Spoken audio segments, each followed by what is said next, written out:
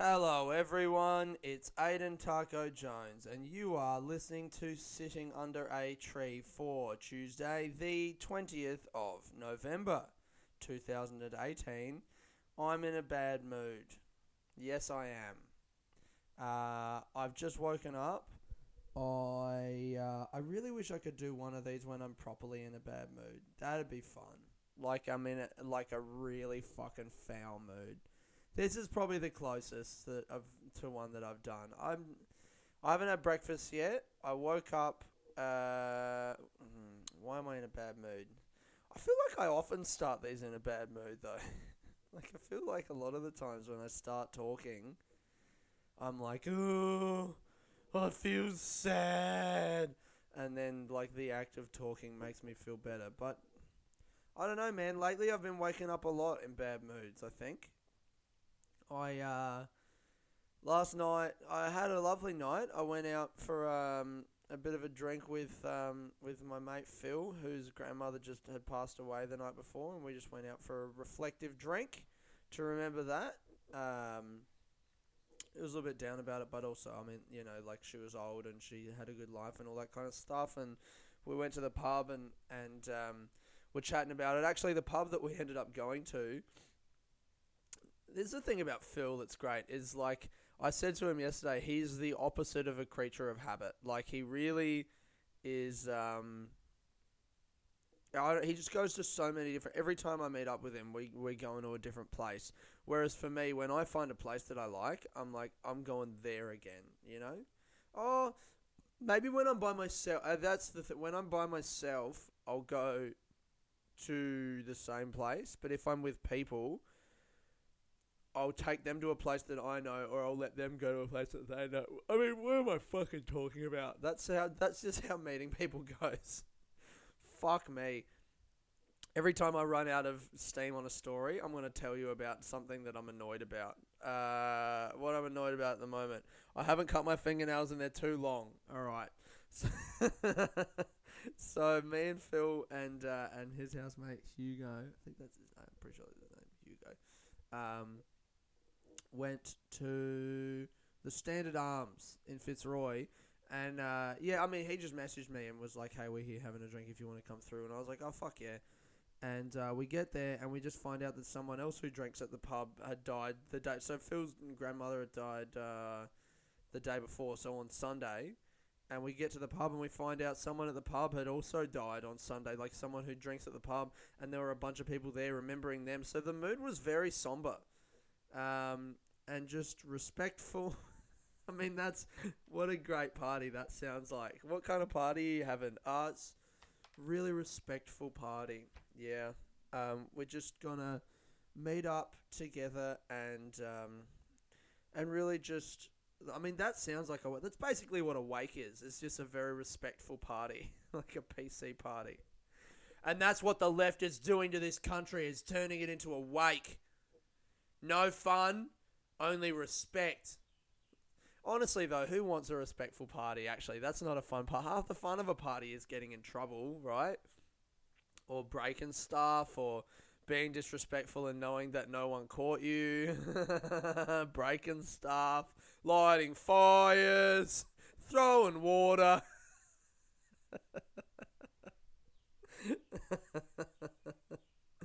Man, I really do love a bit of disrespect, to be honest.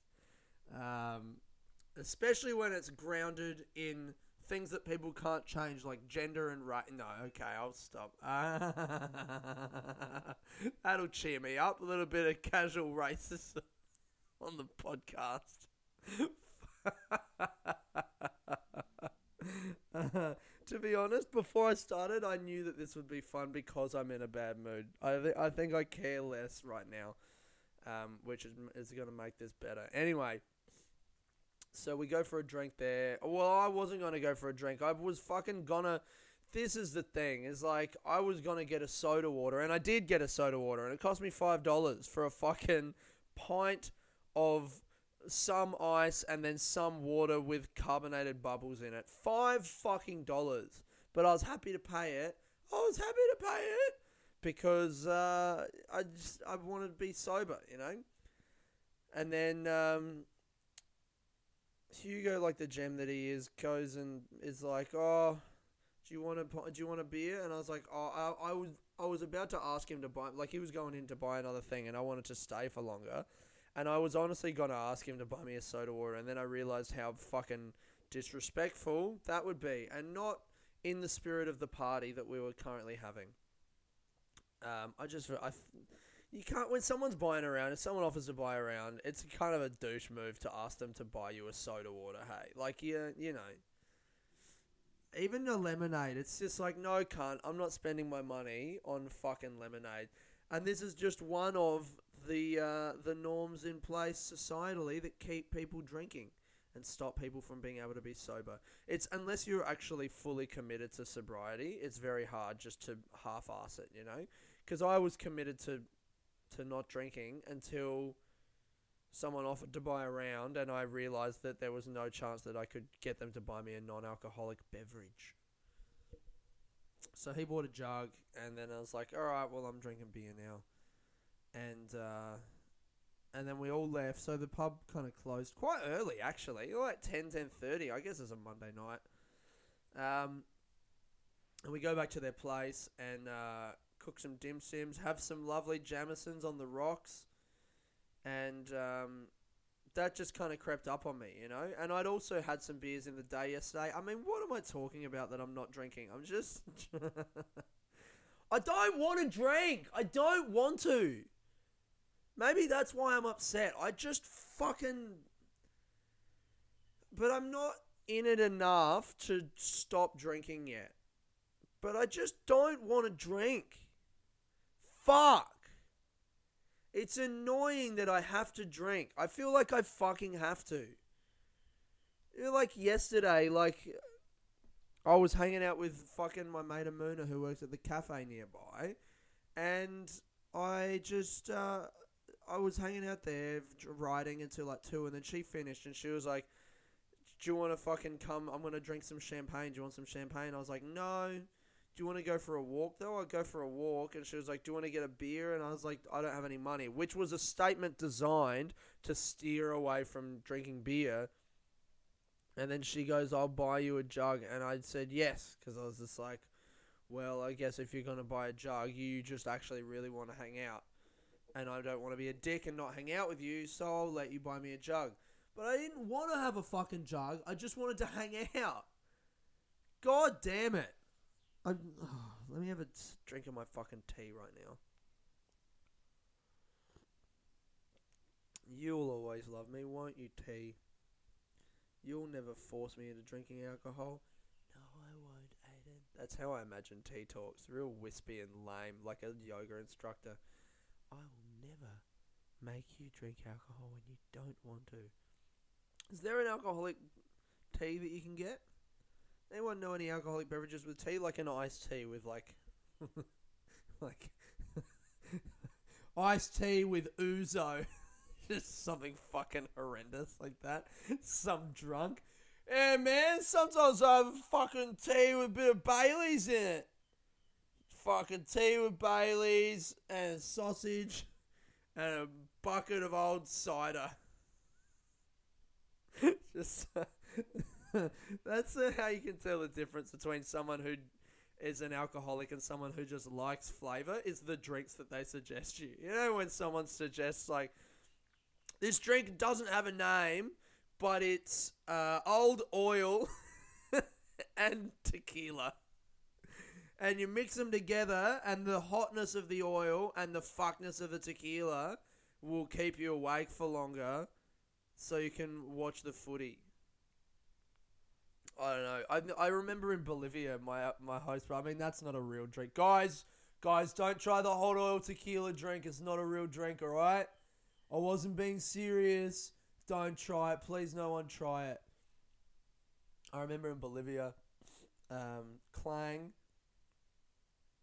my host brothers were telling me that a good thing to drink of a night out is you just drink oil. They legit told me that. Now, we did it one night. Well, you drink oil, like cooking oil, like raw cooking oil, and it lines your throat and stomach so that you can drink more alcohol and like not have it absorbed into your system. That's like that is the most childish shit, isn't it? That is textbook just drinking for appearance. Like, look how much I can drink and it's not affecting me. Yeah, because the oil has lined your stomach until it dissolves and then you're going to be sick.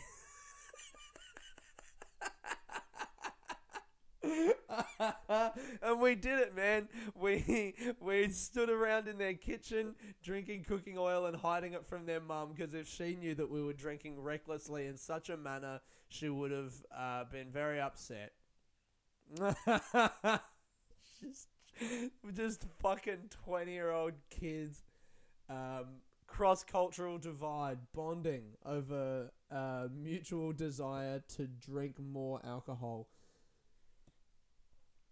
This is how dumb these dudes were. If those guys were fucking great, man. Christian and Rob. The Kings of Bolivia. They grew up in Texas, between Texas and Bolivia. So they were like proper cholos, you know. I don't know if that's an offensive word, but they were. And I remember... So it was like I was 20, I went over there as a volunteer journalist, and I was staying with a host. We used to like get put up through the volunteer agency with a host family, right? And I was there for 4 months, and I had my own separate room and shit. And then it was like that they were quite rich for like by Bolivian standards. I think in the US they were like just okay, like pretty lower middle class, but you take that money over to Bolivia and suddenly you've got a nice little nest egg. So the house was like there. It was like a big courtyard surrounded by buildings, and it was like their part, and then like a few other private rooms, of which mine was one, with like its own bathroom, and then a connecting little restaurant thing. And the older brother Rob, I was 20, and then Christian was 21, and Rob was 23, and Christian was like the more level-headed. He was just fucking had a bit more of a head on his shoulders, you know. He was just smarter. Not smarter, but like, I don't know, yeah, more sensible, responsible, trustworthy. Rob was a bit of a loose cannon, and kind of a little bit more insecure, I think, which led to him being a little bit more of a loose cannon. Still had the values, the same like family values, but just like a little bit more selfish is the wrong word, but like their ages could have been switched. Rob being 21, like, yeah, it seemed like Rob was 21 and Christian was 23. Anyway. So I get a call one day after I've been staying there for like 2.5 months from Rob, and he's going like, "Man, I need a favor from you, man. I need a favor from you. I brought a girl home, and I slept with her in one of the one of the other rooms, and she was on her period, bro. She was on her period, Holmes. She was on her period, man, and now." There's red. The sheets are all red. We can't wash it out, man. I wish I could do his accent. It's like they fucking real sounded just like that. But basically, he slept with her in one of the beds that was like that they would rent out, rooms that they would rent out to people, and the sheets were all red. And he was asking me to take the fall for him. He wanted me to say that it was me who did it, because he was like. He said, he was like, man, my mum's going to hate, like, I'm going to be in so much trouble when my mum finds out. So if you do it, you know, like, she'll kick you out, but, like, I'll pay for you to get a room for the rest of your stay. Like, he was just being a coward, and it's like, how dare you ask that of someone, you know? And even, like, I'm normally pretty spineless in those kind of situations. I'll, in the moment, be too scared to say no and then think about it later and come back with my actual answer after consideration. But even then, that was so ridiculous that I was like, oh, I don't know, man. Like, I don't know. See if there's other options and get back to me. And then he, I think, talked to Christian and realized that how insane a thing was that he was asking for me, and came back and was just like, actually, no, man, I'll take the fall. And I was like, fucking A, you will, cunt. God damn. Those guys were great, man. They were fucking. We like had a bit of a fraternal relationship. I was only there for 4 months, but we fucking we used to hang, man. Really, those dudes who like those kind of people that you have a brief relationship with in your life, and when you leave, you know that you're never gonna see them again. It's like school, you know, that really intense connection that you have with the people that you went to school with. That you leave school and you don't even realize that's the one that you don't realize at the time you're never gonna see him again. You're all we'll catch up. When I left school, actually, Jess Woodward and I. There was a photo on my Facebook recently from the last day of year 12. Me, Carice Paraskiva, Ross Novak, Jess Woodward. And Jess Woodward and I went to primary school and high school together. So we went to 13 years of school together. And I remember I have a memory from just after that photo of being like, because me and her were the only ones that we knew. Like, we had no one else who we'd gone through all 13 years of schooling with. We were the only two from our primary school to go to the high school that we went to. And on the last day of school, we took that photo. It's just like some silly photo. And then I was like, 13 years, man. Like, I was getting all nostalgic and sentimental. And I was like, 13 years, man. Fuck. Man, we'll see each other again. We'll catch up. We'll see each other again. Yeah, we should catch up. And I remember her just being like, yeah. And it had that look in her eyes of being like, we're not going to catch up, dude. Really? Be honest. Like, and yeah, neither one of us has made a single effort to catch up. No, I've seen her a few times in the 10 years since, but yeah, that's not someone that I need to fucking, have in my life. That's that kind of shit. Those guys in Bolivia were the kind of dudes that I actually had. When I left Bolivia, I was deluded. I thought I was going to come back. I left on just before Valentine's Day in 2012, and there's Carnival. There's Carnival in like maybe even like the end of Feb or something like that. And I went on. When I left, I was telling people like, man, I might be back in like a month. That's how fucking deluded I was. Like, I really thought that it was possible to, because like once I got over there, it seemed so real to me. Like, it was so much a part of my life, or my life seemed so, what is that? It's like, even though moving over there broadened my horizons so much, it wasn't until I came back. No, like once I got over there, it was like it was like I'd grown up my whole life in Adelaide, and I could only see, like I was very short-sighted in all directions around. I could only envisage myself existing in the small world that I'd grown up in. And then when I went to Bolivia, rather than that expanding the circle of the entire world, rather than me then being able to envisage myself existing anywhere in the world because I'd gone all the way to Bolivia, that small like radius of my ability to imagine myself just was transplanted to Bolivia. So when I got to Bolivia, I was able to imagine myself in Bolivia now. And not anywhere in between. And then I went to like Peru and Chile and Argentina and was like, oh, those are also possibilities.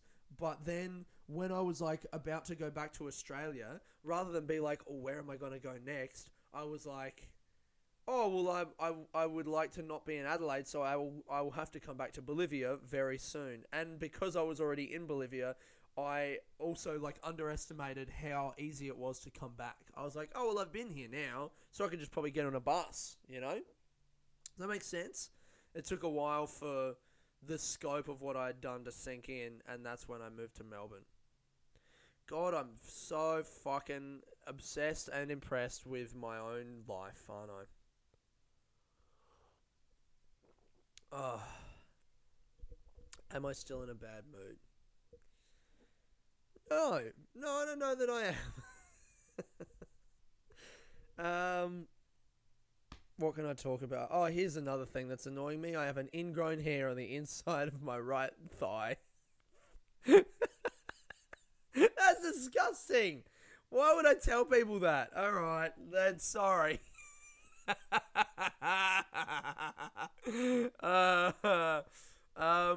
was going to talk about what I did on Saturday. Saturday was a fun day, man. Saturday was did my show again, Scouting for Comics, which it's quickly not becoming known as because it's a dumb name.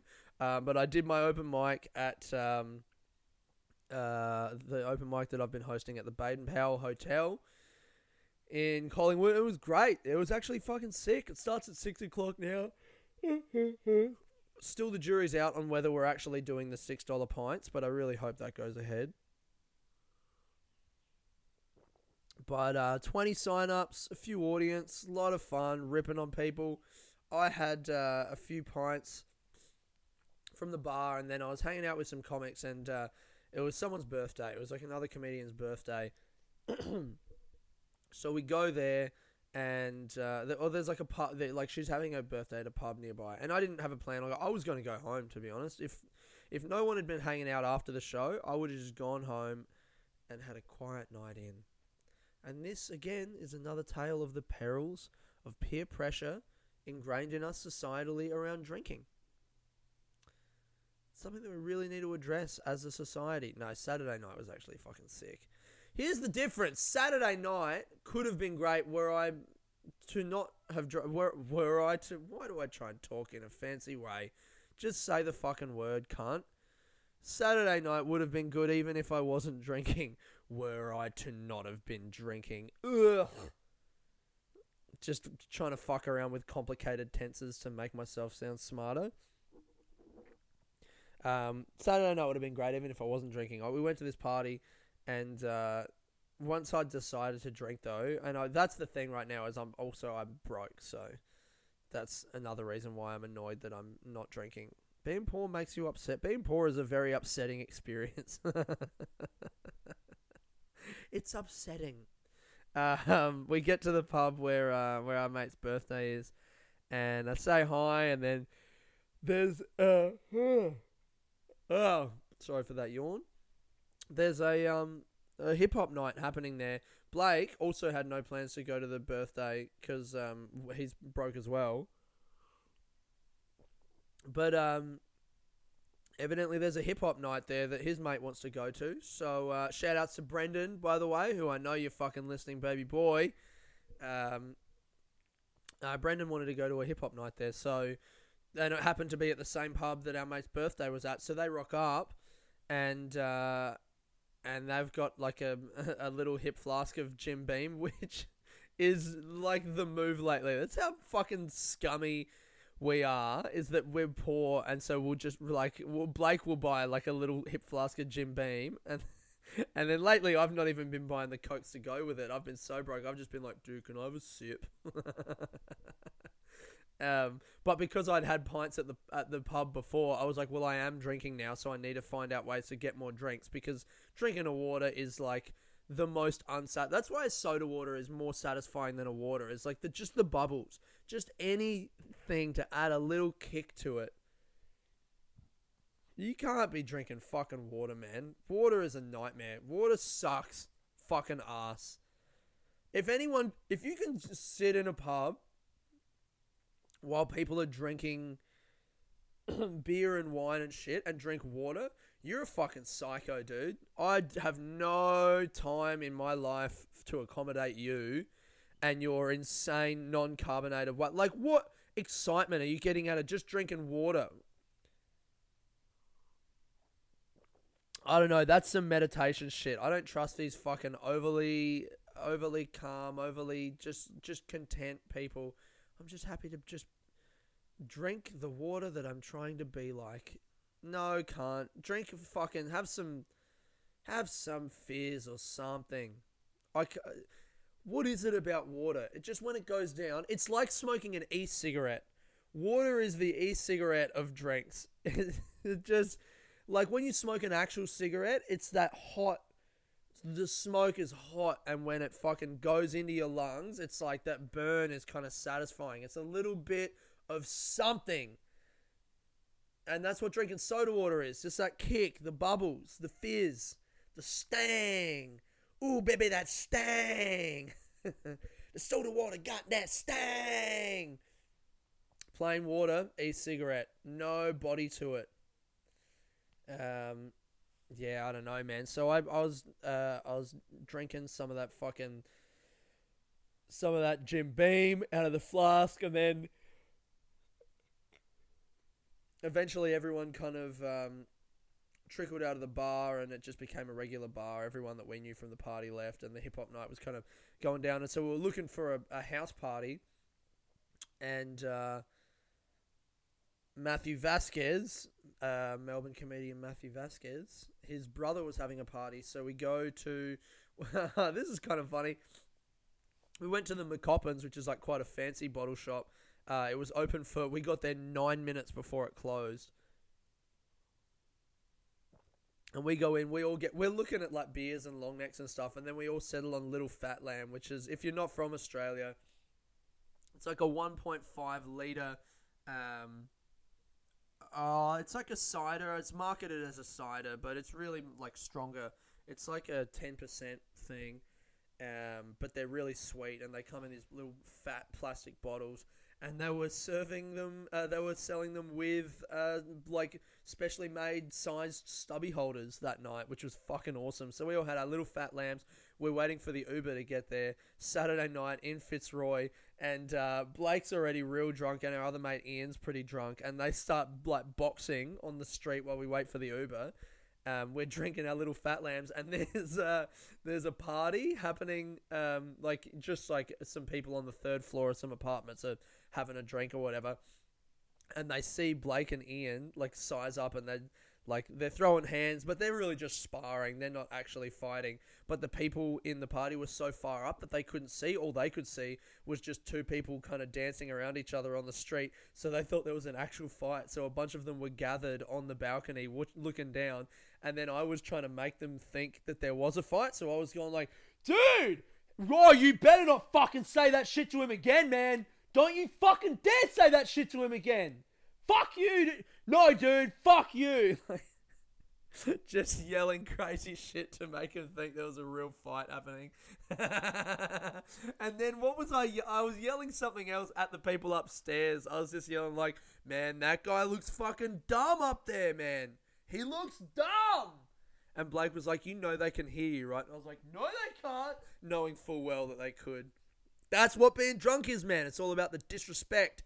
No fucking respect to those people. If I was drinking water, I would have just been like, oh, can we keep it down? Maybe we shouldn't be so loud because those people are trying to enjoy themselves. Fuck those people trying to enjoy themselves. I want to make them think that there's a fight. I want them to come down to watch the fight, and then they realize that there's no fight, and in fact, we've led them into a trap because now we're going to fight them. There's no way that we're going to fight them. I don't want to fight anyone. How far through am I? 28 minutes. Fuck. Oh, I want to do a song. Look, I think another reason why I think the drinking really has been fucking annoying me this week, man. I just feel like I've been frustrated with my writing this week as well. I've not been writing that much good stuff.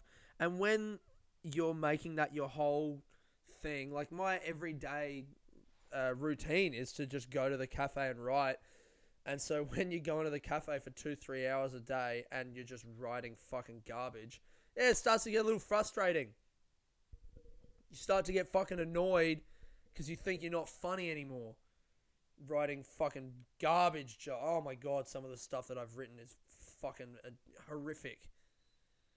Yeah, and then I've also not been able to write anything for this podcast. Like, I'll normally go in with like 5 or 6 dot points as notes. This week, I'll read you the garbage that I was going to do this week. I had dream angry. That was the note that I had, which, you guys don't know the other notes that I've got, but let me tell you right now, that is bad news. And so this is the only preparation that I had for this podcast going in. This is what I wrote after I woke up from a dream. I thought this was important. Quote, it was my brother's birthday. We were sitting at computers and I didn't want to wake up. I remembered the song Sunflower by Rex Orange County has a lazy part at the beginning, and I thought it'd be good to wake up to. Only when I played it, the first lyric was different, and it ruined my excitement for the song. I was screaming in anger and frustration. I'd looked the song up on YouTube. My brother had his hands over his mouth to stop himself from cracking up laughing. End quote. So, maybe you can understand why I was so upset at the start of this podcast when that was the kind of fucking preparation that I was going in with. Ugh. What an absolute... yeah. So, I really didn't know what I was going to say. I just knew that I was upset. Rex Orange County, the song Sunflower, is a good song, though. I don't want to see you cry. You don't have to feel this emptiness. I said I love you to the day that I die. That's a good song. But that's not the song that I'm going to talk about. I'm going to talk about In My Haze by Horror Show. I listened to it the other day. It's got a little bit at the end. Maybe I'll play it in the outro. I'll play it in the outro to this pod. Will I? Is that a thing that I'm going to start doing and making more work for myself? No, you guys, you go and fucking listen to it. If you want to listen to it, you'll fucking listen to it. And if you don't want to listen to it, then me putting it at the end of this podcast is just like foisting it upon you. I've kind of stopped asking for music recommendations, haven't I? If you have a song that you think I would like, that I should listen to, fucking send it in, man. Tell me what it is. Message me on Facebook or Insta. Message me on Insta. That's better. Yeah, the In My Haze by Horror Show. Horror Show are an Australian hip-hop outfit from, like... When did that song come out? 2009, maybe? Yeah, something like that. It's, Horror Show tries to sing, like, what's his name? Solo. It's Solo and Addit. MC Solo, DJ Addit. And Solo tries to sing, and he really can't sing, but he's got a lot of, like, he's got that sad boy emo heart behind him, which means that even when he isn't that good of a singer, he can still hold a tune, and it's enough, because you know that he means the things that he's saying, you know? And In My Haze is definitely one of those. I actually feel like my style, if we can call it that, of singing, is a lot like his, and that he's not a great singer, but he loves a harmony. You can tell he loves a harmony, and he just likes he just likes singing itself. Like, he enjoys that, you know. And he's like a rapper, and he raps. He does the raps, but I think really first and foremost he wants to be a singer. Oh, actually, maybe that's incorrect. But I feel like he raps because he can't sing, you know. He's like wants to be a musician with his voice, can't sing, so I'll rap. Like, if he could sing, he probably would just have done that rather than learning to rap, I reckon. That's my hypothesis. That's my breakdown of Solo's musical career. All right?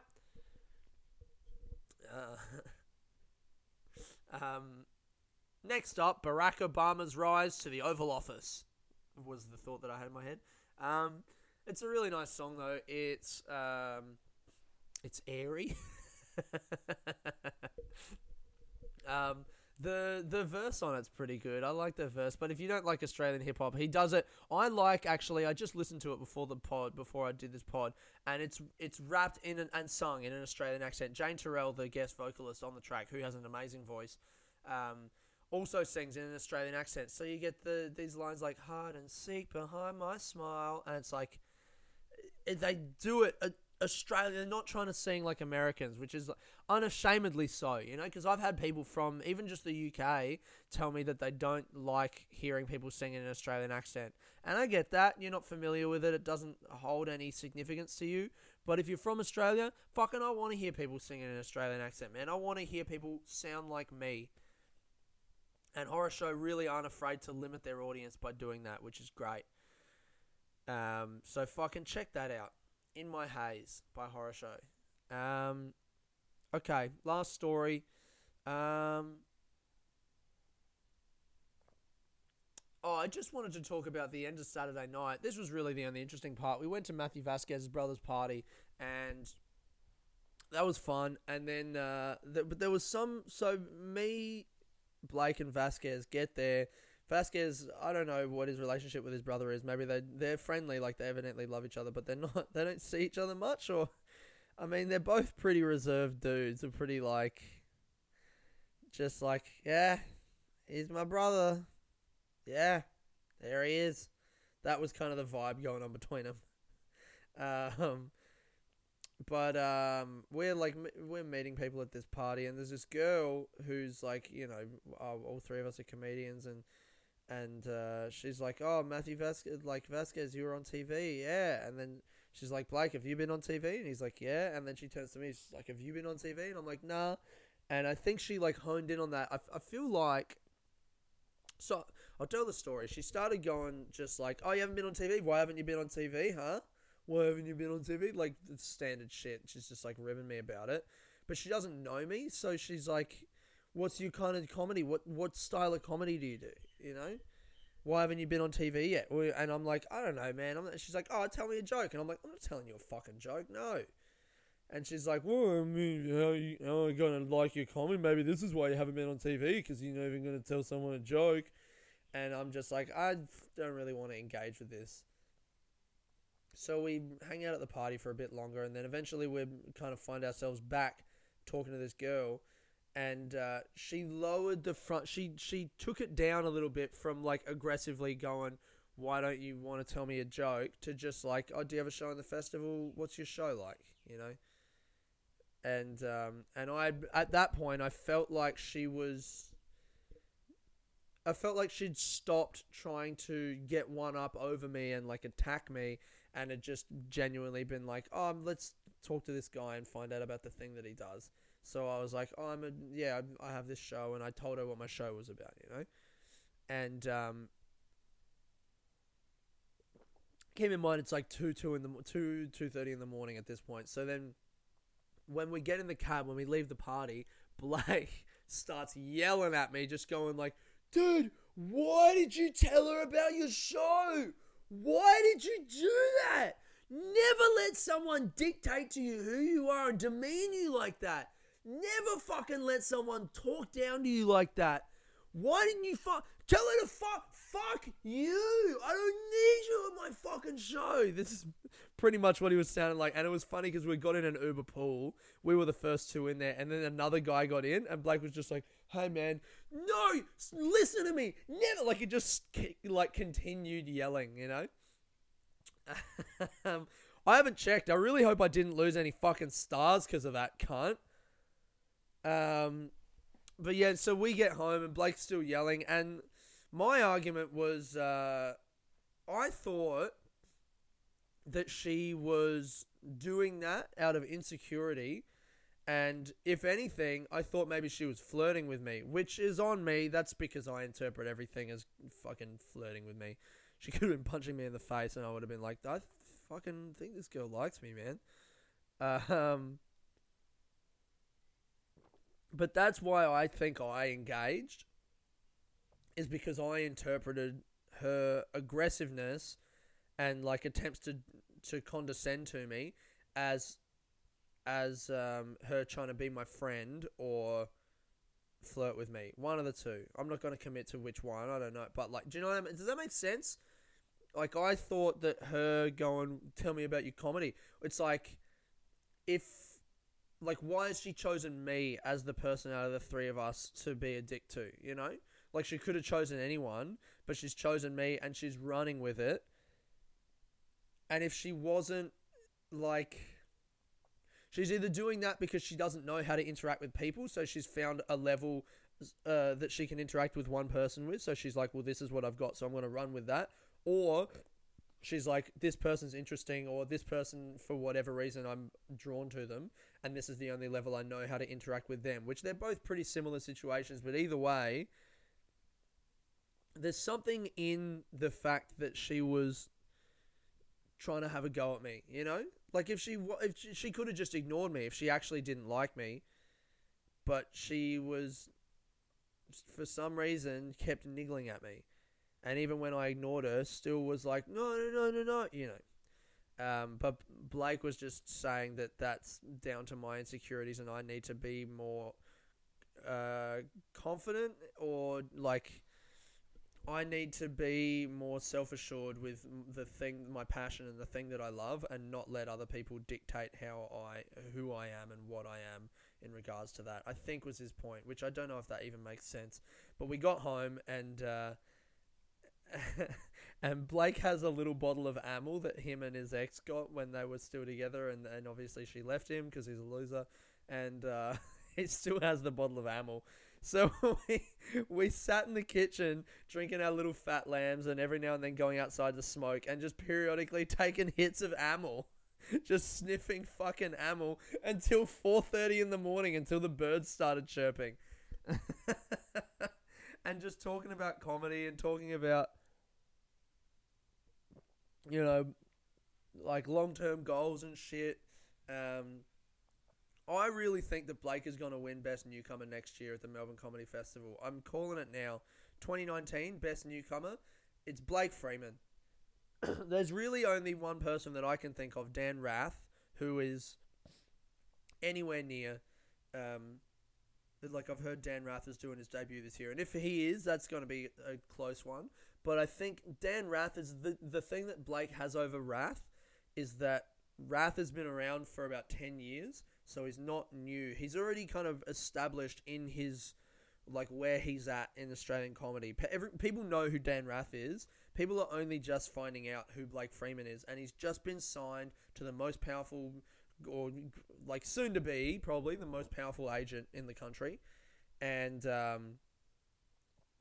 I mean, look at Blake's agent's record. Rose Matafeo just signed, won the Best Newcomer.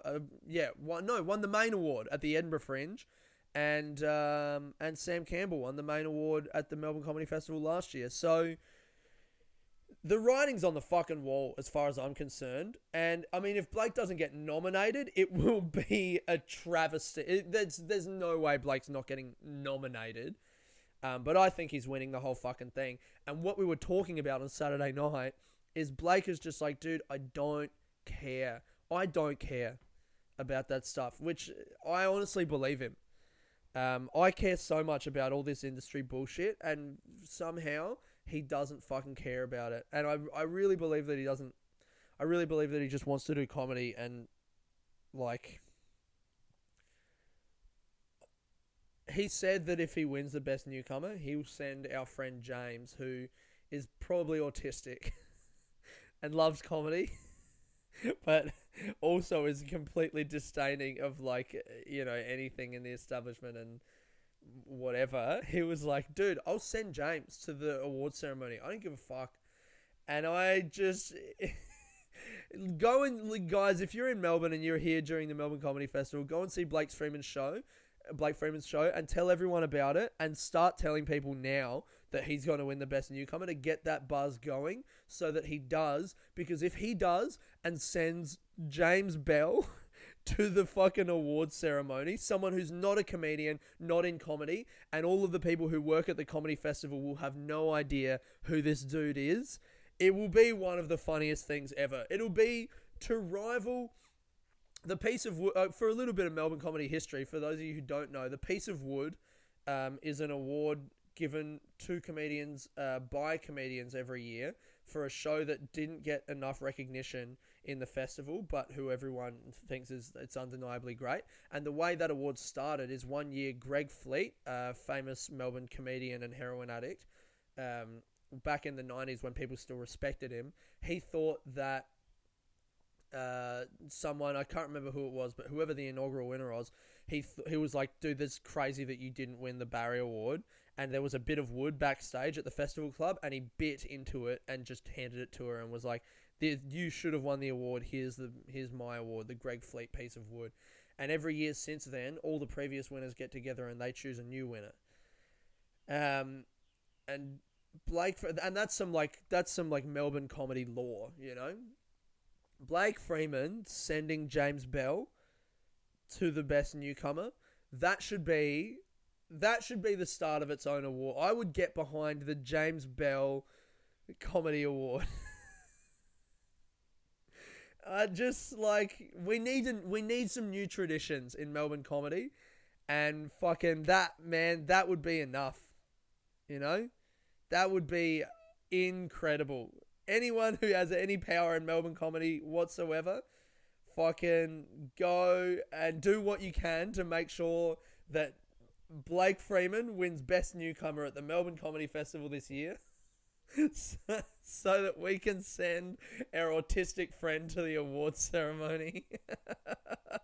Fucking, that's the pod. Thank you guys for listening. This has been Aiden Targo Jones. I hope you're having a sick day. You've been listening to Sitting Under a Tree. Peace.